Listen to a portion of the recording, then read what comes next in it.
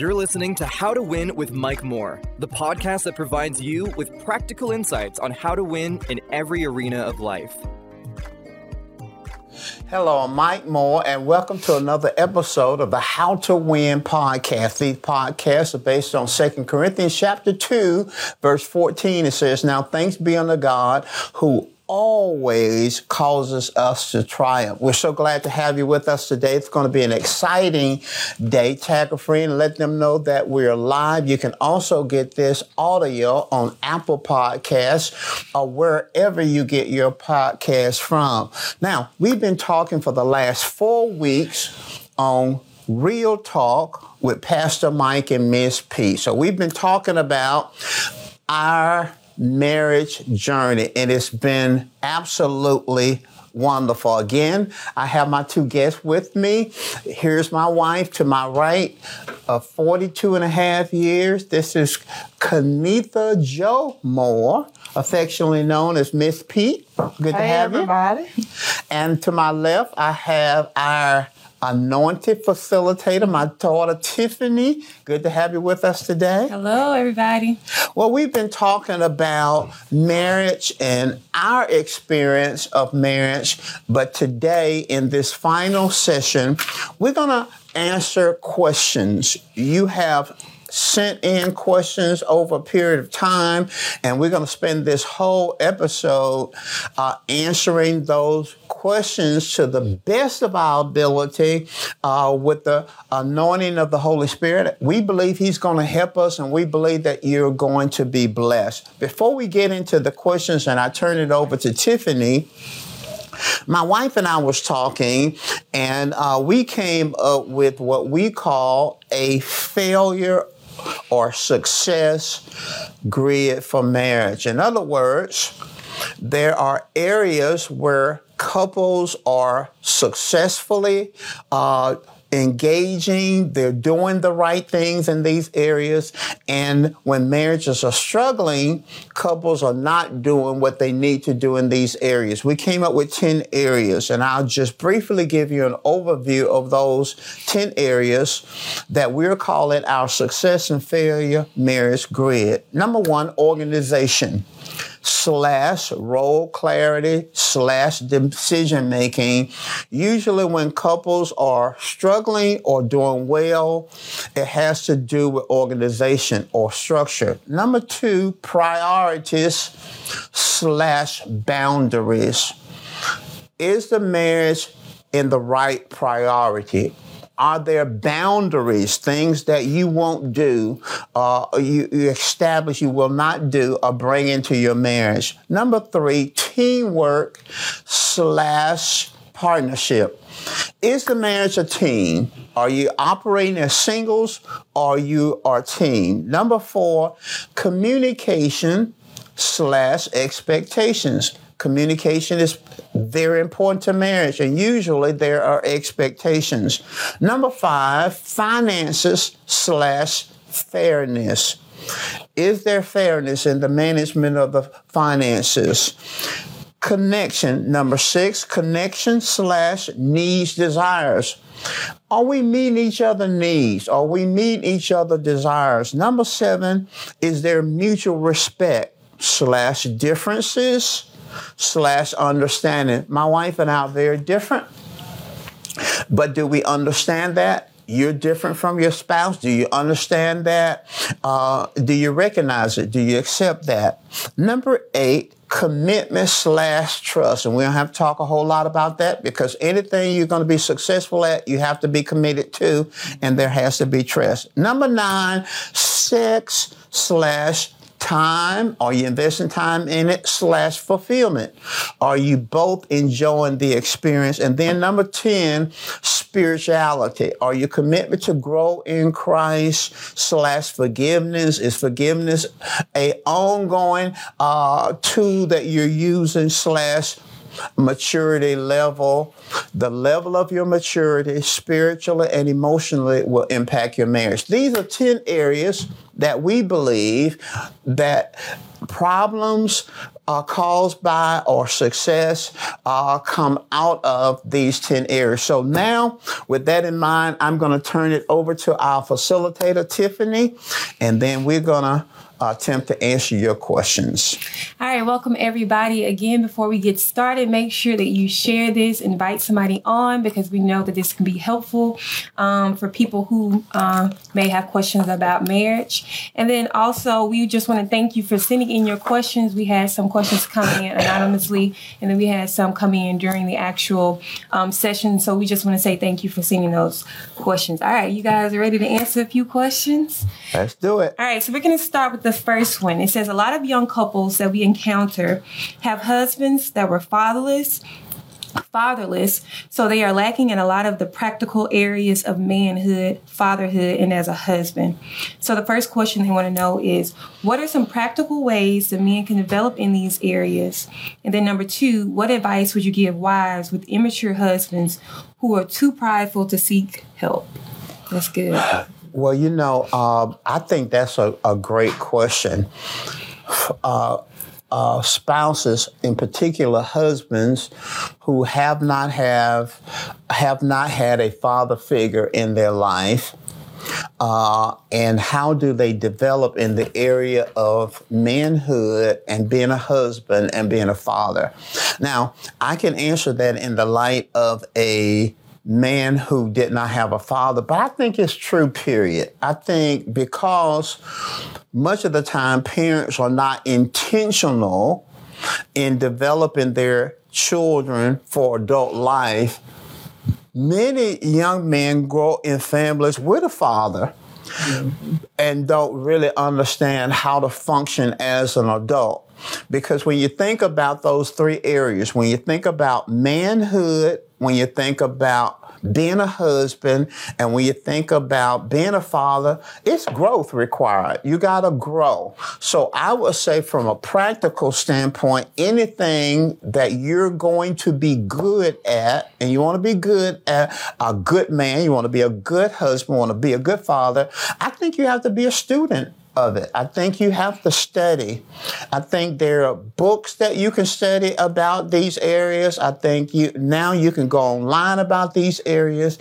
I think it's important to be a student of anything, because we are not born understanding what a man is. We're not born understanding what a husband and a father is. So I think you have to be a student. Secondly, I think mentorship.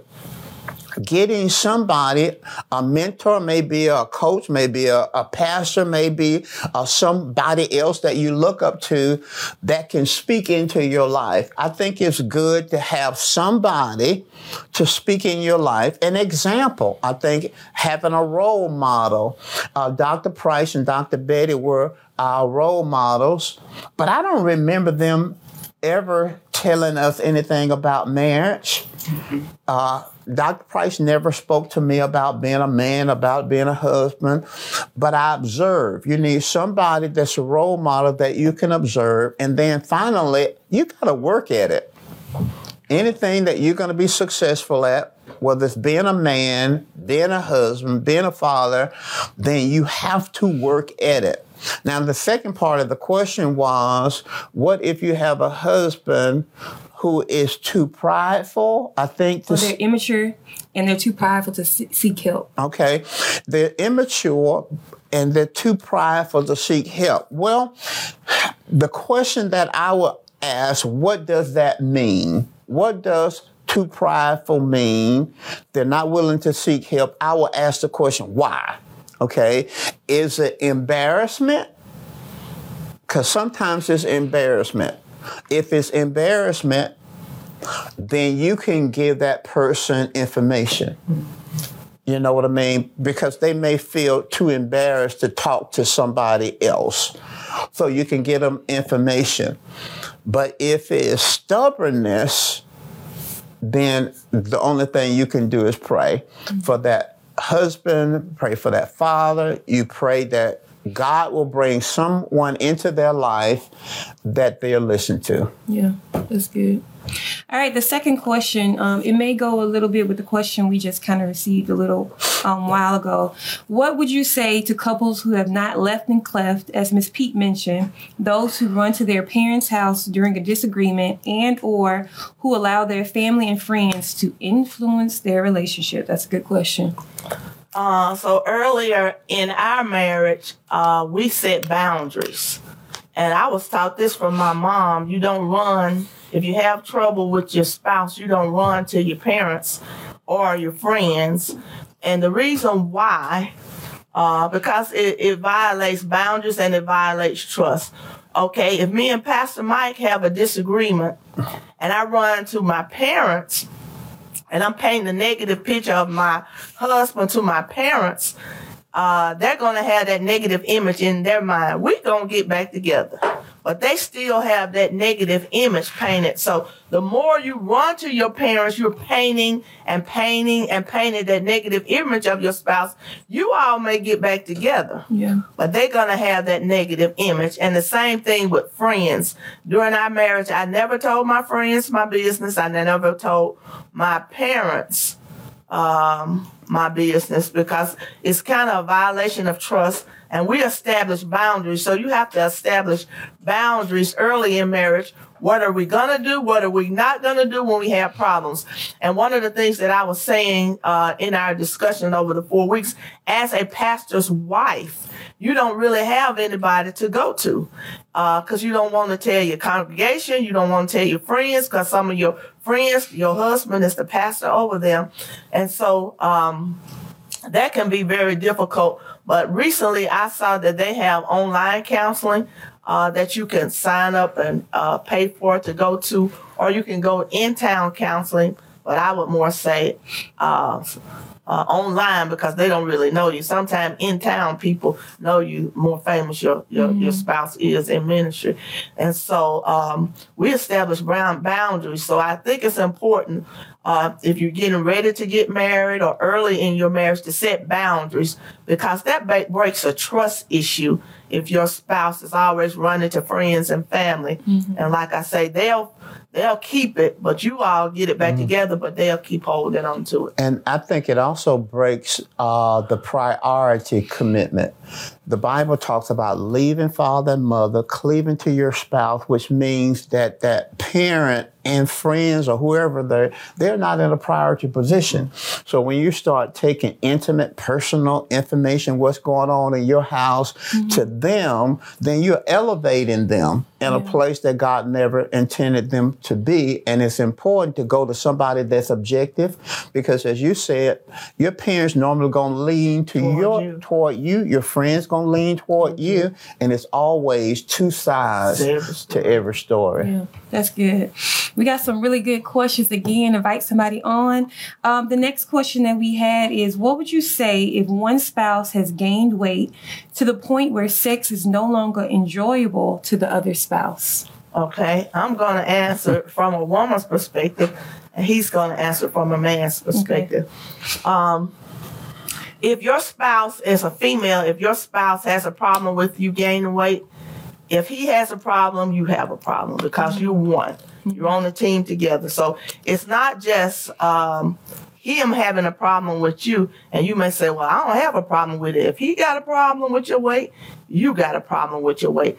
And so as a female, I would ask myself certain questions like, is it related to some medicine that I'm taking? Because sometimes medicine helps you to gain weight. Is it related to a condition in my body? Like I have hypothyroidism, and hypothyroidism slows down my metabolism. So I have to be a little more careful what I eat. 'Cause I can't eat like I used to could eat back in the day, a whole plate of French fries and not gain weight. But I can't do that anymore. So your medical condition may have something to do with you gaining weight. So you have to get a physical and see if that's the case.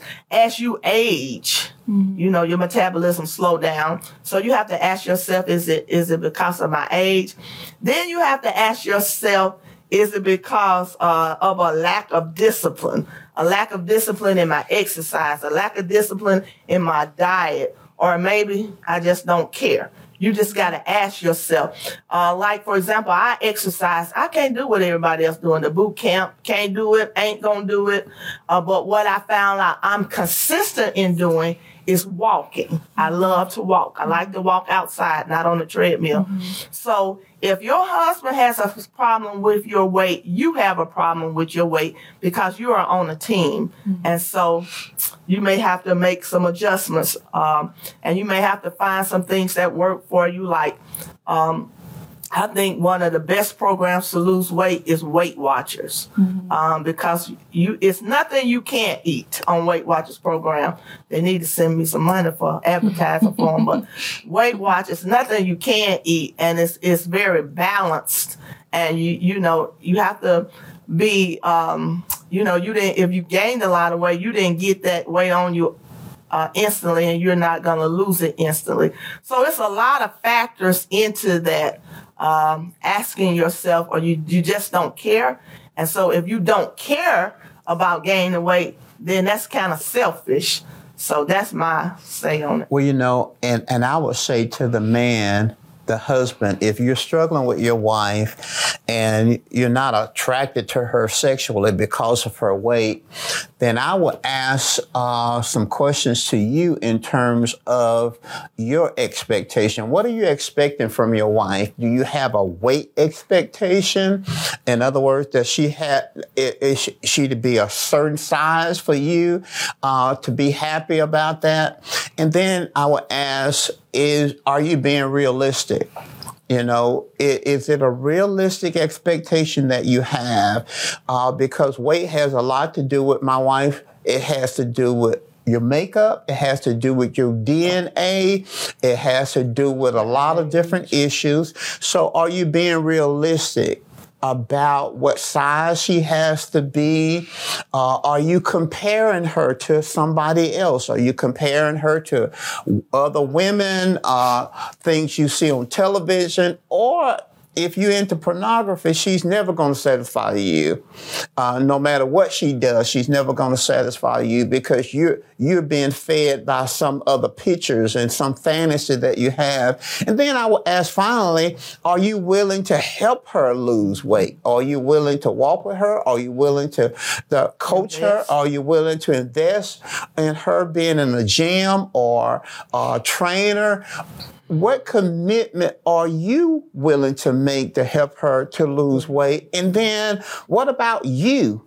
Are you in the shape that you need to be? Because sometimes men, they want their wives to be this thin, but then they got this big old belly hanging out there. So what kind of commitment are you making toward that? And are you loving on her, or are you just judging her? Mm-hmm. Yeah, those are some good statements.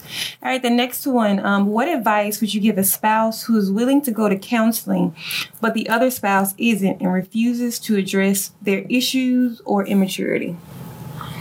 Okay, from my point of view, if he don't want to go to counseling or she don't want to go to counseling, my question is, why don't you want to go to counseling?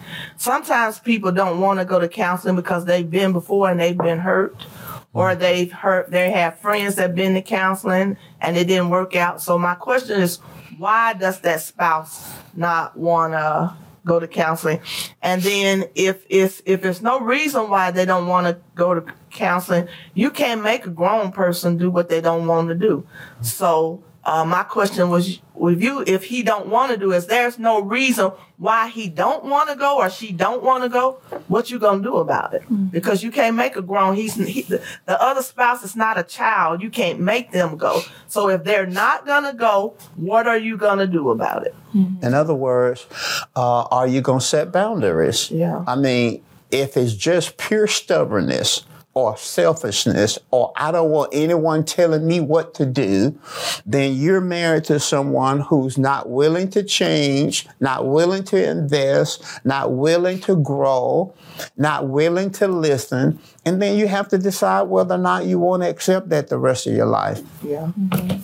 And I think a good point that you all made previously is that the more you spent into the word, the more mature you got. So I guess a question could be is how much are you spending time in the word? Yeah.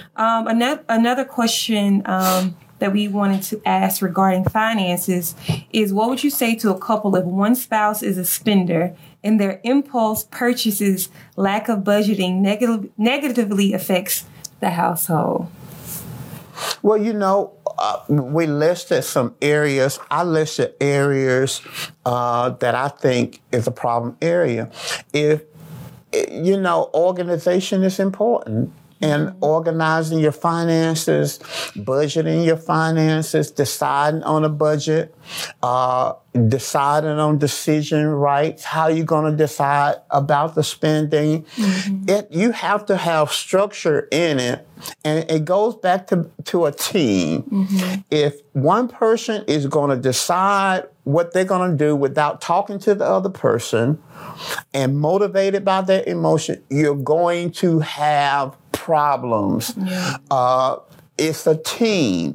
One person can't just do what they want to do and not talk to the other person, not get buy-in for the other person. Marriage is a team sport. So you got to have some structure, budget, how we're going to spend, how much we can spend without talking to the other person, the joint accounts, who's going to pay this, who's going to pay that. And if you don't have structure, you're going to have a mess. Yeah.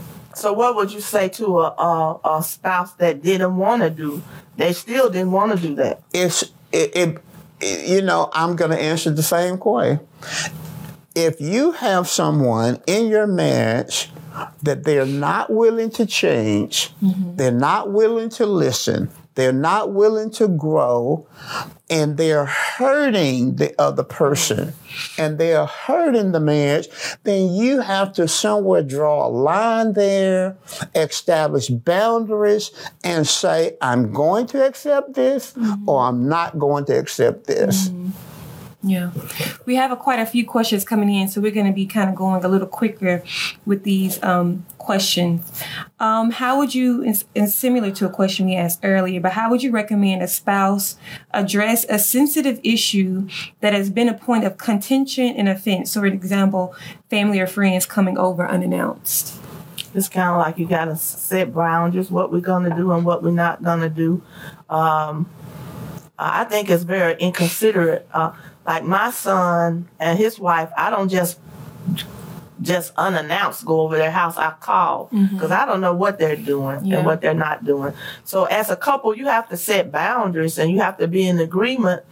They can come to the house like when y'all first started church and they came into your refrigerator. Yeah, you got to set boundaries. Yeah, the reason why we mentioned those 10 things earlier, because we wanted you to have a framework from which to, observe and evaluate your relationship. It's boundaries, but it's also respect. It's mutual respect. To bring someone over the house, and I'm not going to say anything to her about it, and she doesn't know anything about them coming. I didn't call. I didn't say what you think about this or anything like that. That's disrespectful. Because you don't know what I had planned. You don't know what I was going to do. Right. It's kind of selfish. It gets back to that team. When you get married, you go from me to we. It's a team. So you don't just make unilateral decisions without talking to the other person. Yeah, that's really, really good. Y'all have some great questions coming in. The next question that we had that came in is, what would you say to men who allow their wives to make all the decisions, even if they're not the best for the family or the relationship, for the sake of keeping the peace? You want me to do that?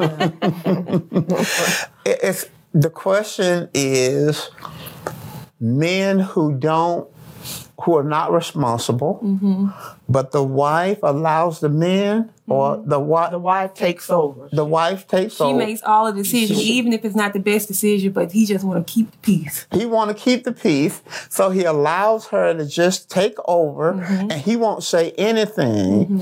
Well, first, that's a fallacy. He's technically not keeping the peace. He's opened the door for disorder. Because if he has some thoughts about it, But he don't want to say what he thinks about it. And he allows her to make the decisions, even if it's not in the best interest of the family, then he's going to internalize that. It's going to be impossible for him not to internalize that. And when he internalizes that, it turns into resentment.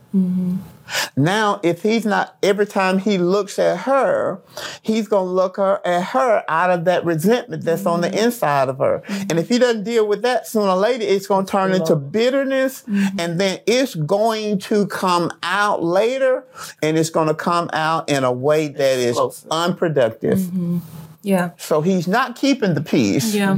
He's prolonging the situation. And it sounds like he kind of checked out already before. You say just need a man up? Yeah, he got to man up. He's got to man up. Because deep down inside, this is my belief.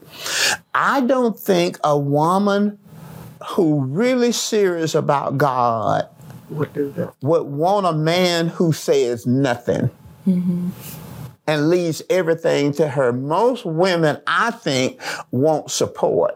They want help. Yeah. And then a lot of women, especially black women, are coming out of a single situation and they've been handling everything. They want somebody to help them. Yeah.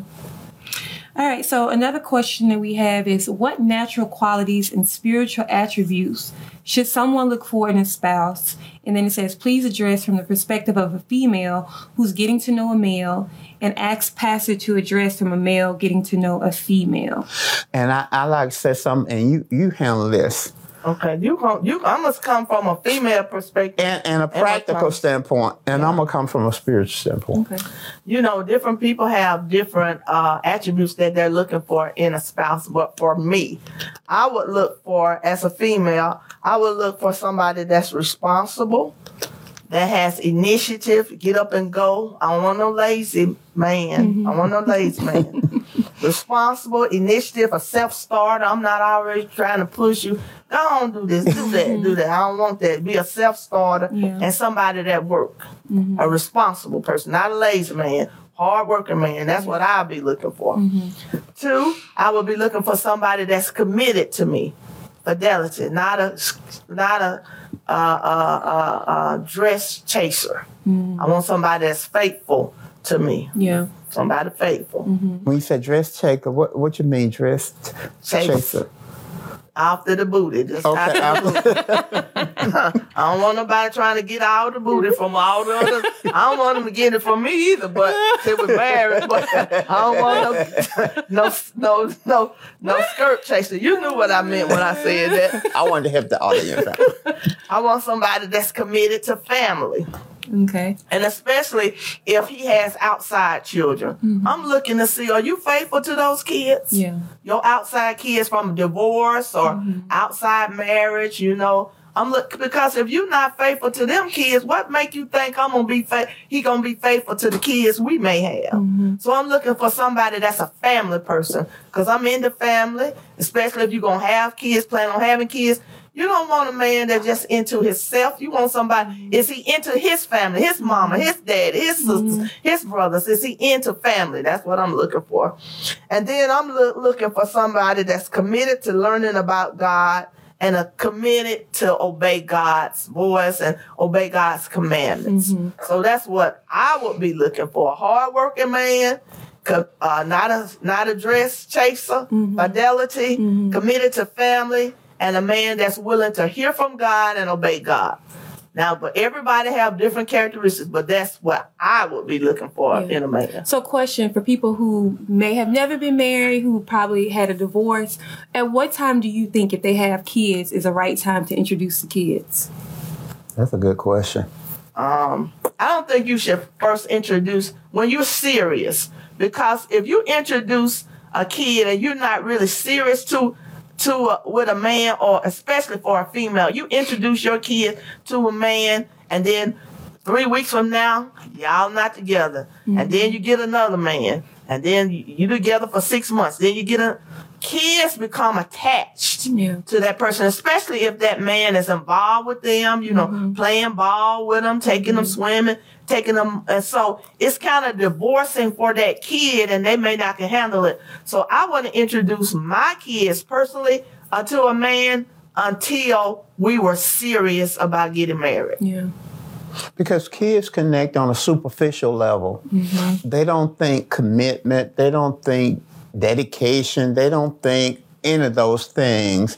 If they like you, they connect to you. And if you're showing interest in them, they connect to you. And so when you and your boyfriend don't, it's like a separation for that kid. And the more you do it, you know, that can really hurt that child. So I want to introduce a man to my kids until I was serious about marriage. From a man position, I think what I would be looking for in a female from a wife or whatever you want to think in that terms, I would be looking for someone who respected me. Elaborate on respect. Well, men have a need for respect. I think that is a deep need that we have, that she trusts me to lead, trusts me to have the family in the best interest. I want somebody that respect me, to talk to me the right way, willing to listen to me. So I think trust, and then I want a teammate. I want someone that's going to jump in there and work with me. Now, that may mean different things to different people. You know, it may be a mother at home who's working with those kids, helping me with those kids, helping me from a domestic standpoint.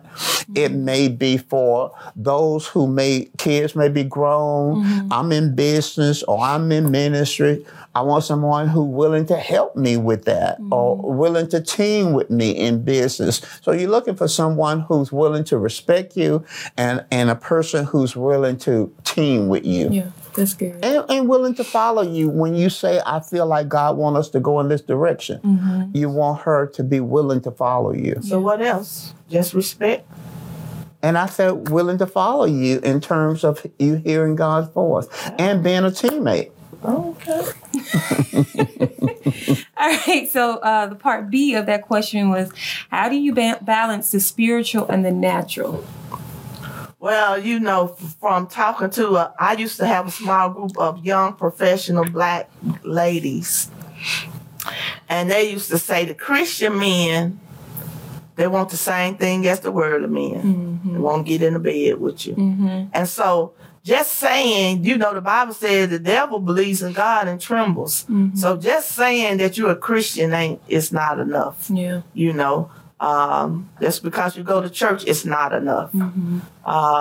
Like you say, you want somebody that's going to respect you. Let me ask you this question, because it kind of goes with it. Does immoral behavior, fornicating, drinking, dishonesty, automatically disqualify a person? And if so, what are the chances of finding a spouse? So when you say fornication, fornication, which is against God's word, okay, drinking, dishonesty, etc. Could be other stuff. So it's kind of sound like you saying you're settling. You're settling for somebody that's fornicating. You're settling for somebody that's drinking. And you're settling for somebody that's dishonest. Why would you want somebody that's fornicating, drinking? When I say drinking, I mean drunk. Personally, I don't think nothing wrong. You have to be in your conviction with a little wine or nothing like that. Crucify me if you want to. Crucify me if you want to. I don't think it's nothing wrong, but you have to go according to your addiction. But I'm talking about drunkenness. Why would you want somebody that's fornicating, dishonest, and a drunk? You asking for problems. So when you saying in other words, what am I going to do? You kind of giving up like, there are no people out there that's faithful. There are no men out there that's honest. There are no men out there that don't drink. And so it's kind of like you're settling. And when you settle, when you go against what God's word says, it's kind of like you're saying you know more than God. If he say don't fornicate, if he say about drunkenness, if he talk about dishonesty, then why would you want somebody like that? Mm-hmm. You're asking for trouble. And even me and Pastor Mike, as we were giving our testimony, one time Pastor Mike was saved and I wasn't saved. And so we don't want you to think that, well, Pastor Mike and Miss P, he was saved and she wasn't saved. Honey, we paid the price for him being saved. And we went around that wilderness. We went around it. And I wouldn't recommend that you do it. We went around it. We had problems. We had trouble. And I wouldn't want that on nobody. We came through. Mm-hmm. Yeah, but it was tough. It was tough.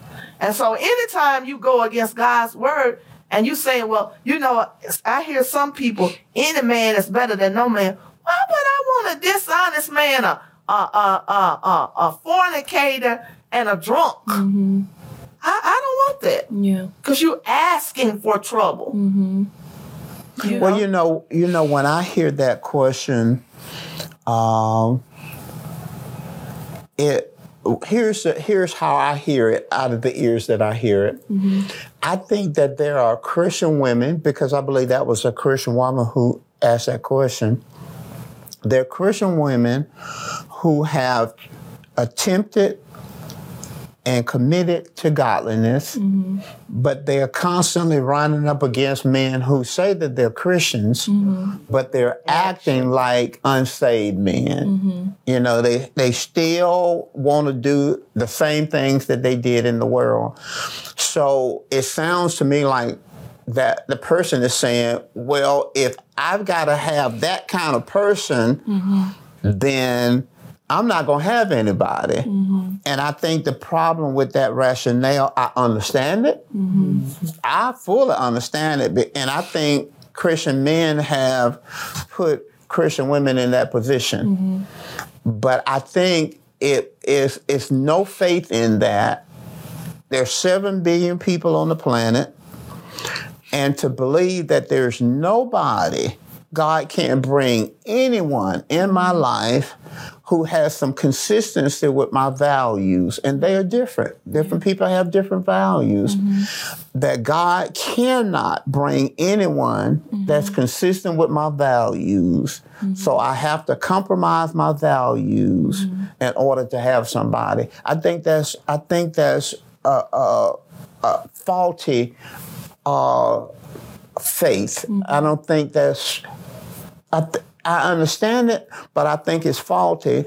And I think what happens when people compromise their values, whatever they may be, mm-hmm. they end up in a relationship and then they feel trapped. Yeah.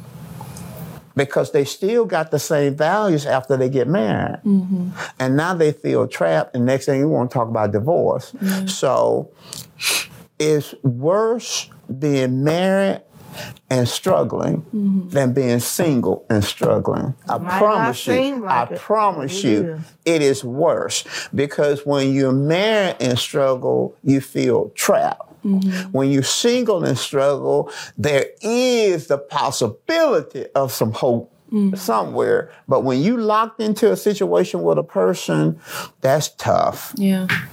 The next question, y'all kind of answered it, but I'll just ask it because it was written in for us. Will you elaborate on being equally yoked? Being a believer cannot be the measuring tool. Demons believe. If you address this in the first question, then disregard. I like to mention it. Okay. The reason why God spoke about being equally yoked is because what God is concerned about mm-hmm. primarily is about his purpose in the earth, mm-hmm. and he's concerned about his children living out their purpose in the mm-hmm. earth. And when you're equally yoked with someone, then the likelihood of you living out that purpose mm-hmm. is maximized. Mm-hmm. You have a greater chance of living out that person. If you are connected to someone who's not committed to God, then the likelihood of you fulfilling everything that God wants you to do is going to be hindered, because that person, you're going to be in a constant warfare between a person who's not committed and you're committed, and that's the challenge. However, you can be you can get somebody that's saved and be unequally yoked, because a saved person have different value systems. So sometimes you can be both born again and one person is still worldly and one person is still godly. That's unequally yoked. Yeah. Okay. The next question we have is, and I'm going to ask you two questions because they kind of go the same. The first one is, do you think there is such a thing as God's best for you in choosing a mate? Then also, do you think everyone has to find the one, or are there many options? I believe there are many options. I don't believe it's just one. That's God created one person for you. I mean, He gives you the ability to make choices, according to the Word of God. The right one for you. I think God's, I don't know if you answer that one. I think a lot of people get into that perfect one. There ain't no perfect one. Everyone has something that issues and stuff that they're dealing with. Ain't nobody perfect but Jesus. Yeah. And He ain't available. Yeah. I used to think, and if you think this way, it's all right. There's not a right or wrong way. I used to think that there was one person that God had for you. Okay? And you believe for that one person. I do think now that it's possible for God to know individuals that may fit from your values, from your commitment, and it may be more than one person. When you have a one person bound and you get a divorce, you go through that situation in divorce, it opens up a door of confusion to you, because was that the person? That was the one. You don't know whether you missed that one or if there anybody else out there.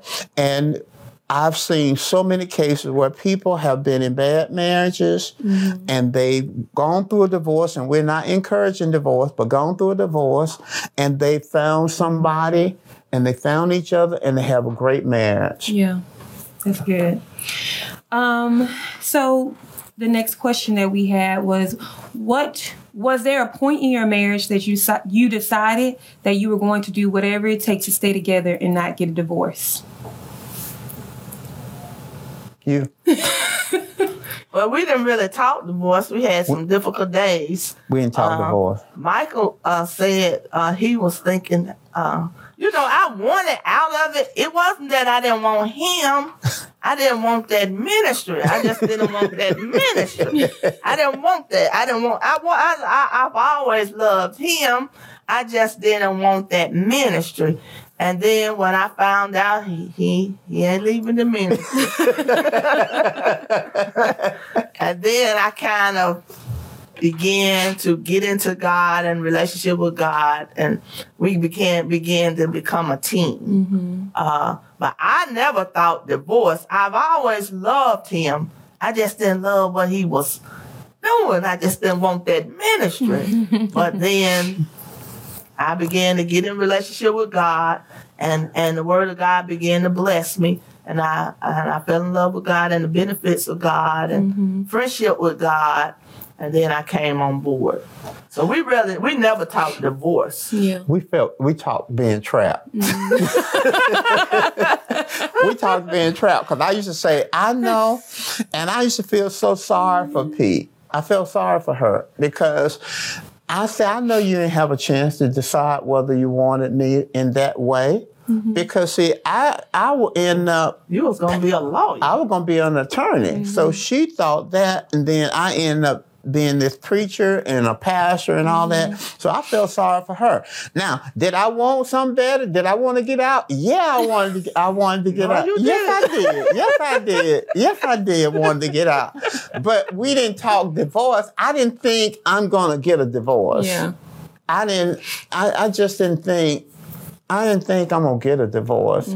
I think once God started showing me, because I always thought she had the problem, but when God started revealing that I had issues, I made a commitment. I remember making the commitment. I'm going to work on me, and I'm going to be the best husband I can be. If it never works, I'm going to do my best. That's right. Yeah. Right. When did you know you were in love, and how will I know? Love means different things to different people.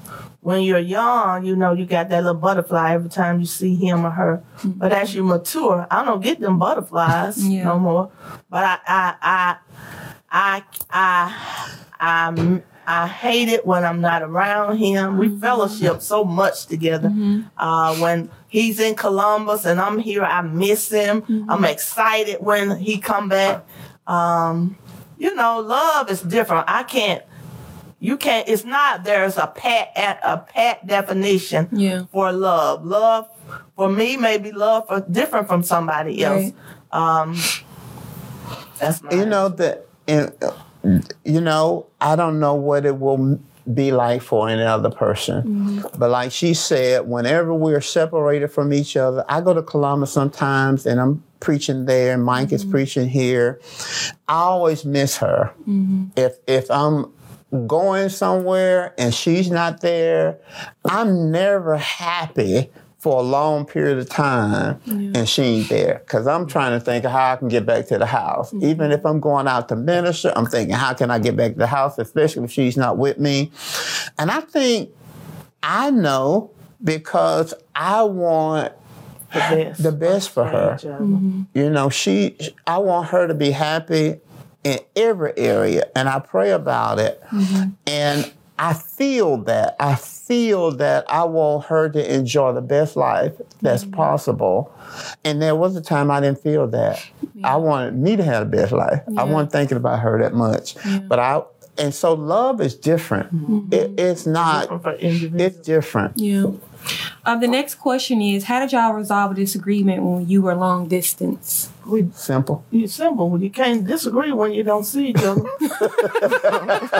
We ain't see each other. We ain't have no problem we ain't had no problems with that. Yeah, okay. The next question is, what did y'all do for Christmas when you were in the struggle years? We have always had Christmas. Now, we may not have been able to buy each other what we really, really wanted. Because I remember one Mother's Day, you know, all the other ladies in the church, they were getting big things for Mother's Day. And my Mother's Day present wasn't that big. What, Pastor didn't get you that big? Wasn't that big. He ain't have it. He making up for it now, huh? He done made up for it. He done made up for it. So we always had, you can always do something for Christmas, even if you struggle. Your Dollar Tree is your favorite friend. If we'd have had a Dollar Tree, we'd have been on it, baby. You can go on YouTube and find They got the Dollar Jewelry store. They got the Dollar Tree. They got Dirt Cheap. They got Dollar General. You can do something for Christmas. Gotta be creative. You gotta be creative.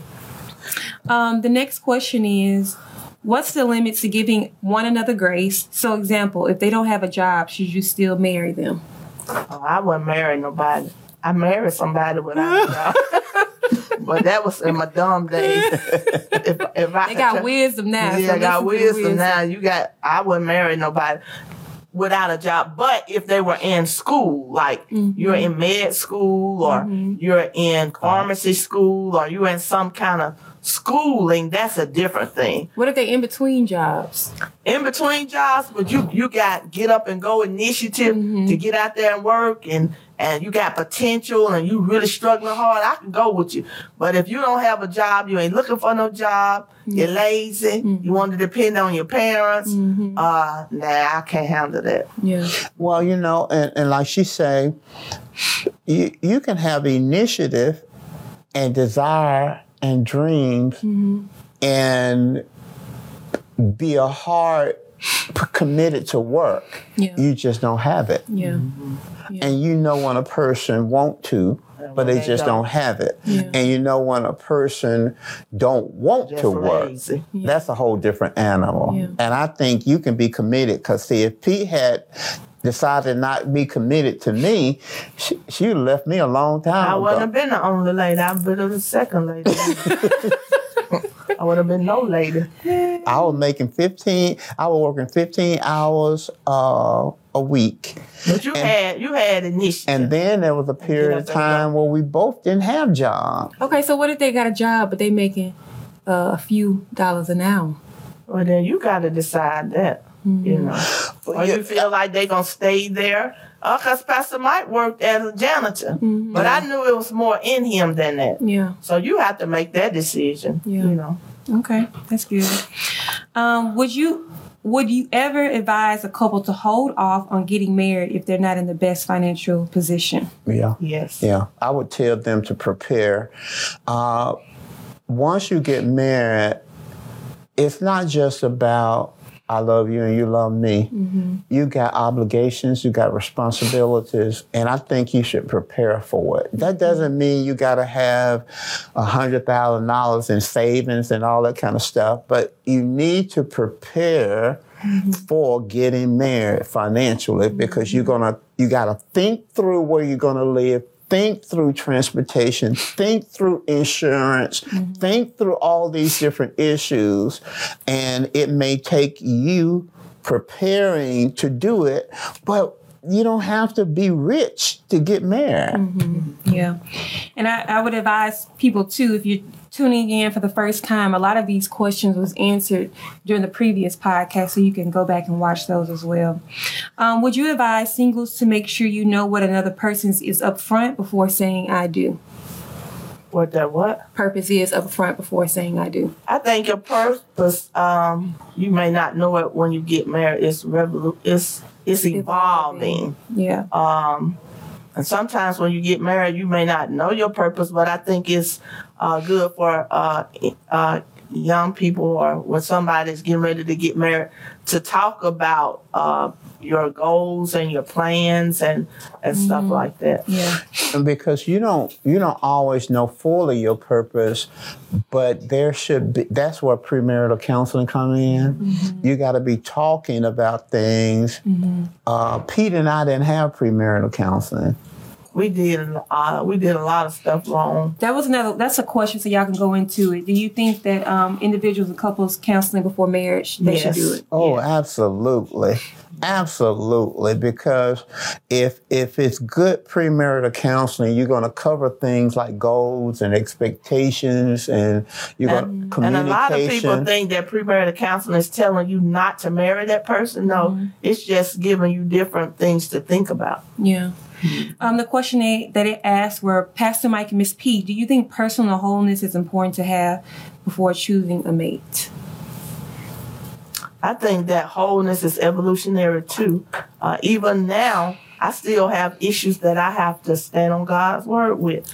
Now, the low self-esteem thing has kind of been squished, but every now and then Satan will try to bring that back up. But I know how to get in God's word and get it out.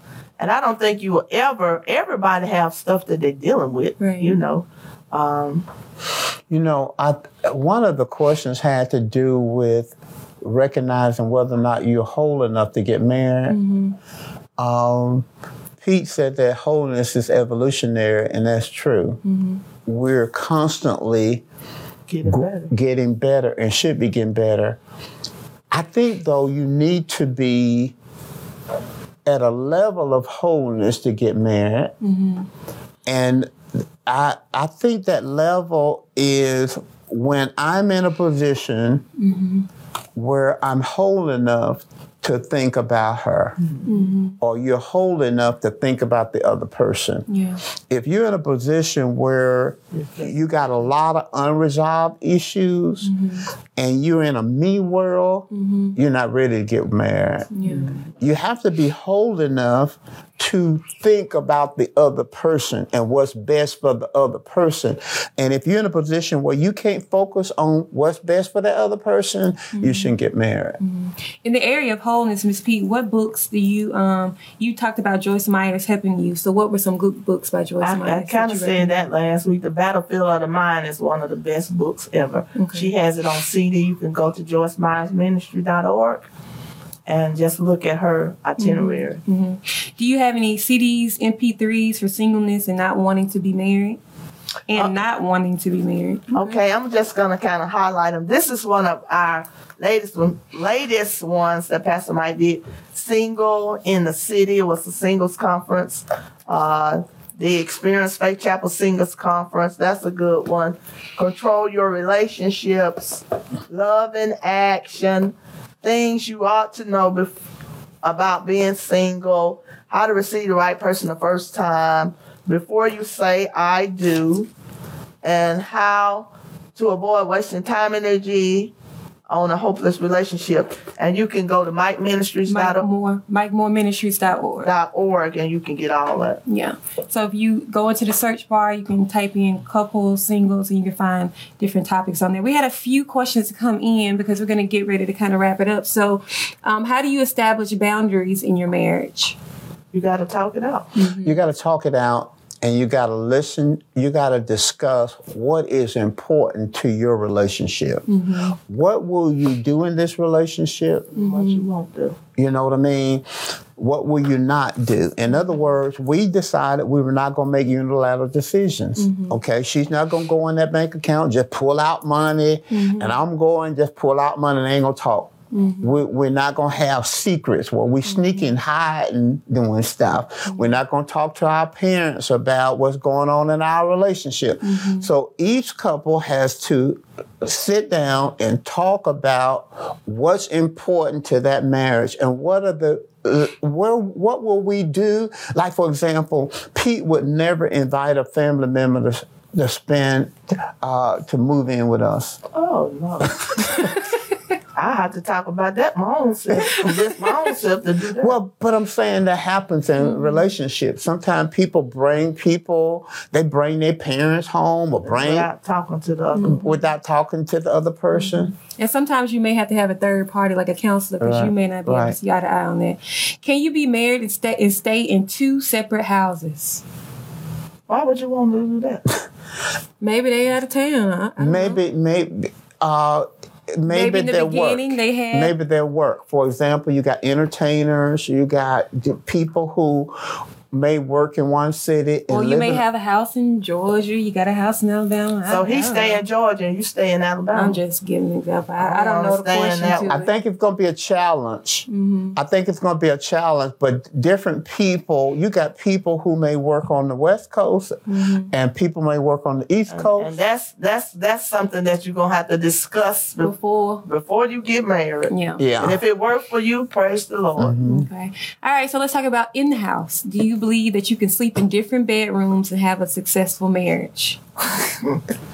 If it worked for you, then, it can work for you.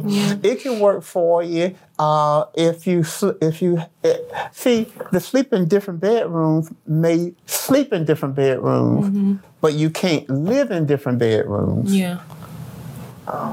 Because you make a sleep in. I know couples that sleep in separate bedrooms. You pushed me out one time because I was snoring. You were snoring. I mean, I couldn't handle that. And then I know a couples, it's the heat temperature. One house like the room cold, the other like it hot. And so they sleep in separate bedrooms because of that. But you got to get together sex. Yeah. And it got to work. If it worked between you two, you just got to get into agreement. What would you say to a single woman that is okay being single, but they have people say to her, you know that it's not good for you to be by yourself. You need a husband. Tell them, get out your business. Can I say something? Yeah. Listen, there is nowhere in the scriptures that says a person has to be married. Nowhere in the scripture. Because if it was in the scripture, when the Bible says it's not good for a man to be alone, you can be single and not be by yourself. You can have friends, you can have all kinds of family members, you can have that. I think it has a lot to do with what you feel about what makes you fulfilled. your purpose. And I don't think everybody has to be married to be that. If a person is happy being single, you don't have to satisfy other folk. Jesus was single. Paul was single. Other people were single in the Bible. They were very effective. Very effective and happy and fulfilled. All right, last question is, how do you know when you should extend grace in the topic of being equally yoked? I think you just have to be led by the Spirit. I don't think that there's a rule for that. I think you have to be led by the Spirit on whether you're going to take it or not, whether you're going to separate, whether you're going to get a divorce. I think you got to be led by the Spirit. Yeah. So the last question, and I guess y'all can kind of give us, is what are your tips for married couples, top tips for married couples? Okay, we got 3 top tips for married couples. This is from my perspective. You're going to give it from his perspective. That have worked for our marriage is spend quality time with each other, like a date day. On purpose. Set aside time where you and your spouse, not you and your spouse and the kids, not you and your spouse and your parents. You and your spouse get together and y'all have a date day and you all talk and fellowship. That would be number 1. Number 2 is listening to what your spouse is saying and listening to what your spouse is not saying. Because sometimes our spouses are saying something and they're not speaking out of their mouth. Yeah. But you can, so listen to what they're saying and listen to what they're not saying. And number 3 is keep talking, communicate. I got 3 things, 3 tips that I would give to married couples, whether it's positive or negative or strong marriage, struggle marriage. I think establishing core values. You know, businesses have core values, churches have core values. I think a couple should have core values. And we have core values, and there are some things that I think it'd be helpful even to write them down. For example, family is a core value. For us, freedom is a core value. I'm not going to build a fence around Pete and try to tell her, you can't go here, you can't talk to this person, you can't be with this person. Freedom is a core value. Yeah. She don't tell me you can't do this and you can't be with these people and you can't do that. There are times when I may eat lunch with a female. It may be a person here or maybe a friend, but I'm gonna tell her. I'm gonna tell her what I'm doing. But it's freedom is a core value. Fun can be a core value. So I think travel can be a core value. I think every family, every couple need to have core values. Number 2, I think teamwork, a decision to be a team. Decide that you're going to be a team. Steady teamwork, steady teams. Decide that you're going to move from me to we. Me to we. We're moving from me to we. Decide to be a team. And then thirdly, a commitment to be best friends. I think every couple, every married couple should commit. You may not start there. Pete is my best friend. There's nobody on the planet I want to be with more than Pete. Okay? It didn't start off there, though. But I think every couple need to commit to being or becoming best friends with their spouse. That's good. And not have anybody else that you prefer being with than with your spouse, because that'll solve a lot of problems. Before we end, I would like to, I got with the audience online, okay? And we have a little token for you all for giving your wisdom and your advice. So, Miss Pete, we have you some flowers. And Pastor, we got your favorite, which is some popcorn. Oh my goodness, I am so happy. And it's Pop Secret. It's Pop Secret. It ain't got no coin. It ain't no. That's your favorite. It ain't no pop. It ain't no caramel. Just your butter. Just movie theater butter pop secret. So we just wanted to say thank you for giving your wisdom, your knowledge, and taking the time out each Tuesday to share. Did you guys have any final thoughts that you want to say? Well, I wanted to say this was our journey, and we know it's not your journey, but it's our journey. And we pray that we said at least one thing that will be a blessing to your marriage. Be a doer and take the selfishness out. You be concerned about him, and he be concerned about you, and I believe you'll have a better marriage. But we pray that our journey was a blessing to you. We wanted to be open and transparent so that it could be a blessing to you, and let you know we just as human as you are, and we deal with the same issues you deal with.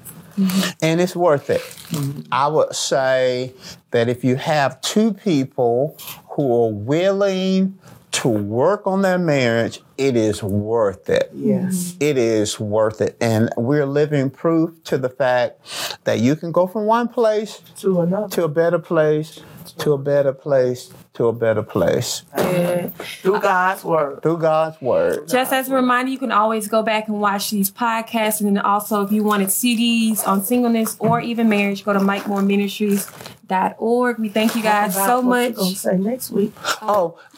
We finishing up. I'm going to do a series next week. I'm going to start a new series called No Pressure. And we're going to talk about overcoming stress and anxiety. We know that a lot of people are kind of stressed out during this time. And we're going to talk about resting in God and how to do that. And we're going to do some special. We're going to have some special things where Tiffany's going to come in and do one. Then Pete is going to come in, and we're going to do something else down the road. So thank you. Thank you. Thank you guys so much for tuning in. Have a good day.